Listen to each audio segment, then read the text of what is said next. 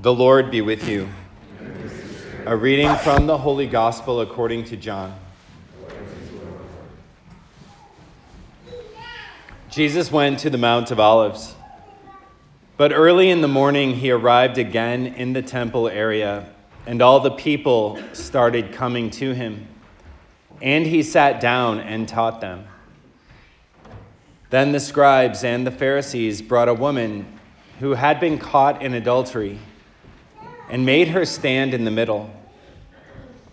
They said to him, "Teacher, this woman was caught in the very act of committing adultery.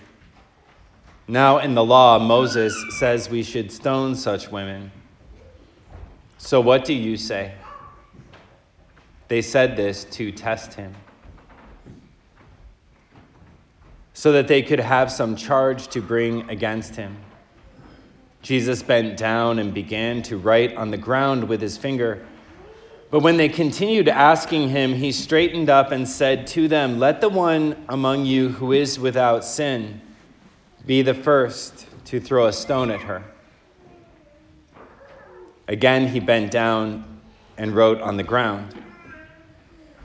And in response they went away one by one, beginning with the elders. So he was left alone with the woman before him.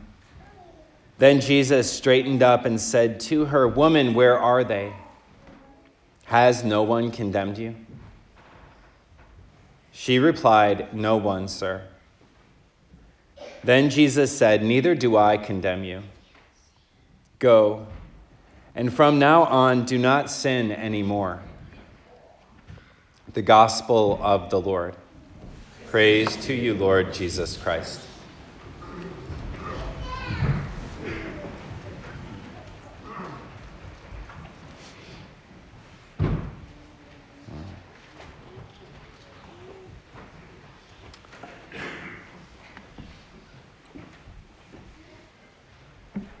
This gospel reading this morning is one that's always very close to my own heart, and it's a gospel reading that I reflect on often, and I kind of go back to over and over and over again because it's just a powerful picture of the love of God as it sort of collides with our shame.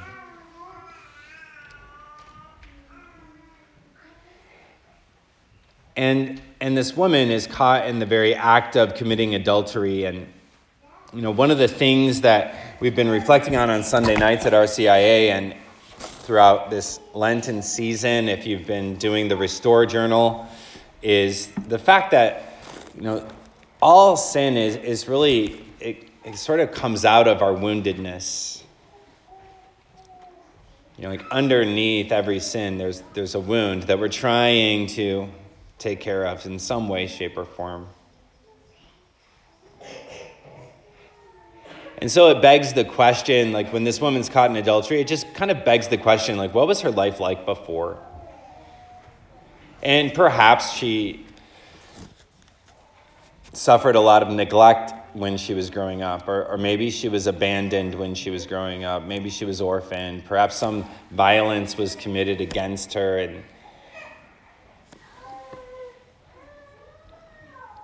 and then usually after we've been wounded, we sort of make up lies to try to make sense of things, or those lies to protect ourselves. And those lies are things like, I'm unworthy.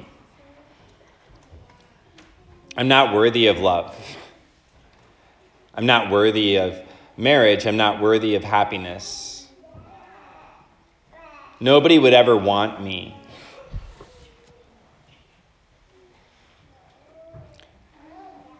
The only value I have is my bodily value.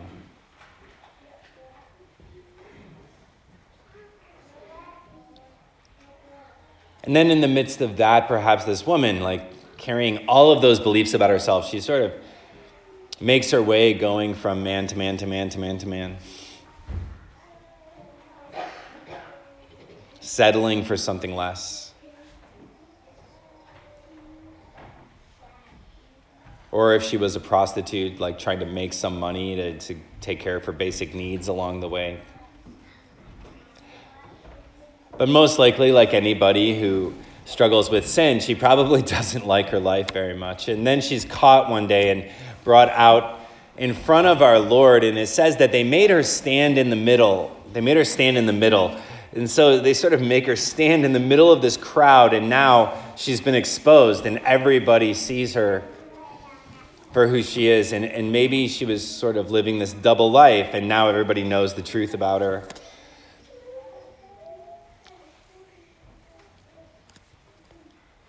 And they say to Jesus, this woman was caught in the very act of committing adultery. Moses says we should stone her. What do you say? And our Lord bends down to write on the ground. And there's lots of people who would speculate about that, like what did he write?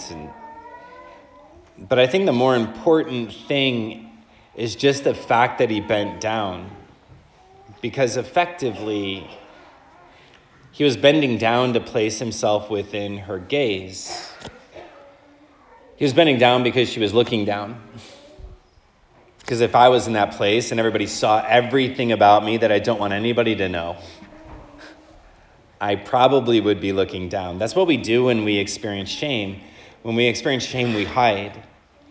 We avoid eye contact. We don't want to look at people because we don't want people to look at us because we're afraid that they're going to see how we see ourselves. And our Lord just bends down to place himself within her gaze. And then he stands up and he says, the one among you who has no sin can cast the first stone. And he immediately goes back down.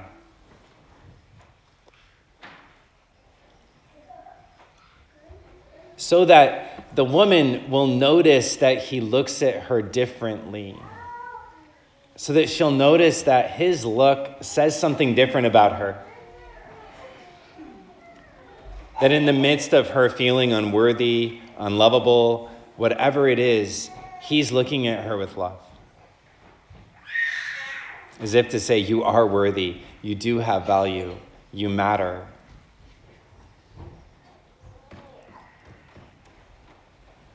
And I always imagine the crowd noticing this, the people in the circle that she's in the middle of noticing and maybe thinking to themselves, like, how does our Lord look at her like that? Like, I'm looking at her with either vengeance or anger or jealousy. Or perhaps they're looking at her with lust as they're considering the sin that she had committed. But our Lord is just looking at her with love. And maybe they remember Jesus saying, whoever looks at a woman with lust has already committed adultery with her in his heart, and they start dropping their stones.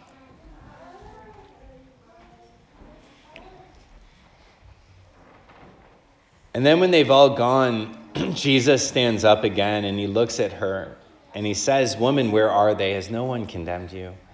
And then comes like the key line in today's gospel is when she says, no one, sir. Because the no one, sir, includes herself. That somewhere in the midst of the way that our Lord looked at her, as he bent down to place himself within her gaze and she saw the way that he looked at her, she started to see herself in the same way. She started to see herself the way our Lord sees her. Instead of all of those lies and all of kind of the junk that we carry around and all of her shame, that our Lord pierces through that. And his look of love penetrates the heart. And this moment is really a moment that illustrates what happens in the incarnation itself, where God, the living God, who's been in relationship with the Father from all eternity, empties himself. He lowers himself to become like us in all things but sin. And then, as if that wasn't enough, he lowers himself to write on the ground because he wants to make sure that we don't miss out on that. That we don't miss out on that.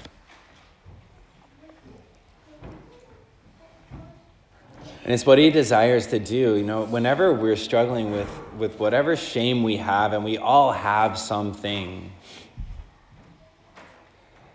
And sometimes we deal with our own shame by wanting to hide or wanting to isolate, not wanting to be around people.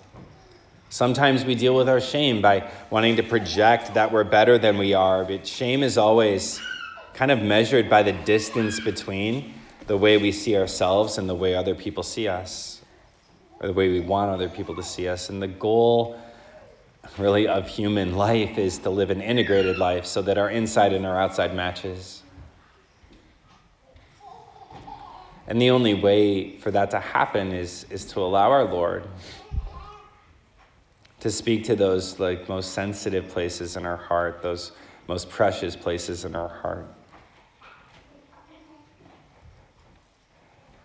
To take that risk of vulnerability so that we don't miss out on the look of love. And when his look of love collides with our shame in those vulnerable places, that's when he makes everything new. It's what's meant to happen when we go to confession and we make a really honest confession. And we say, this is exactly who I am. Or when we come to Eucharistic adoration and we just let ourselves be like, this is exactly who I am. Like, this is where I struggle. This is the things in my life I don't want anybody to know about, but I'm going to let you know about them, Lord. And just let ourselves be, in that same place with that woman and notice that even the Eucharist is another way that our Lord bends down to write in the ground. It's a way that he's made himself visible to us so that we don't miss his look of love. And during this Lenten season, we're called to allow him to make things new. And Isaiah 43, is this prophecy that's really fulfilled, in the experience of the woman caught in adultery. And there's this line where it says, "Remember not the events of the past, the things of long ago consider not. See, I am doing something new." Right? I'm doing something new. And that's a line that should come up. If we're ever struggling with our past, if we're struggling with the mistakes we made when we were a kid, or the mistakes that we've made in college, or the sinfulness of last week, remember not the things of the past. See, I'm doing something new. And it's really the prophet saying that the Lord's giving you a reboot, he's giving you a chance to restart. And we can always start over again with him. And sometimes the biggest obstacle to that is when we're holding on to our past sins and we have that record that goes in our head about I'm unworthy and all of those things. Because later on, the prophet in the same chapter, he says something like this, do you wish to go to trial? Do you want to hold yourself accountable for your past sins? Because you can do that. You can go to trial. It's not going to go well. Right? I don't recommend it. I'm going to give you a do-over. I'm giving you a time to restart. I'm giving you a time to restart. And so as we enter into Holy Week, we reflect on that great moment in which our Lord gave us that time to restart. And even, as we think about Lent and we're entering into this last 2 weeks of Lent, sometimes we can be a little bit perfectionist about our lives and say, well, I kind of messed up Lent on day 3 and then I just sort of gave up. Right? You ever break your Lenten resolution on day 3 and you're like, oh well, I'll try again next year. I was talking to somebody, I don't remember who it was, and I think they said this was their husband's line, but I don't know if it was. But it was sort of my husband, he'll accidentally eat a meat stick for breakfast, and he's like, well, we might as well have steak on Fridays. Right, but we can always start over, right? We can always start over. We just catch ourselves and we start over. And we catch ourselves and we go back to our Lord, and we let him speak to our hearts. We let him speak to our hearts. And when we give ourselves permission to do that, that's when the good stuff happens. Right? That's when the good stuff happens.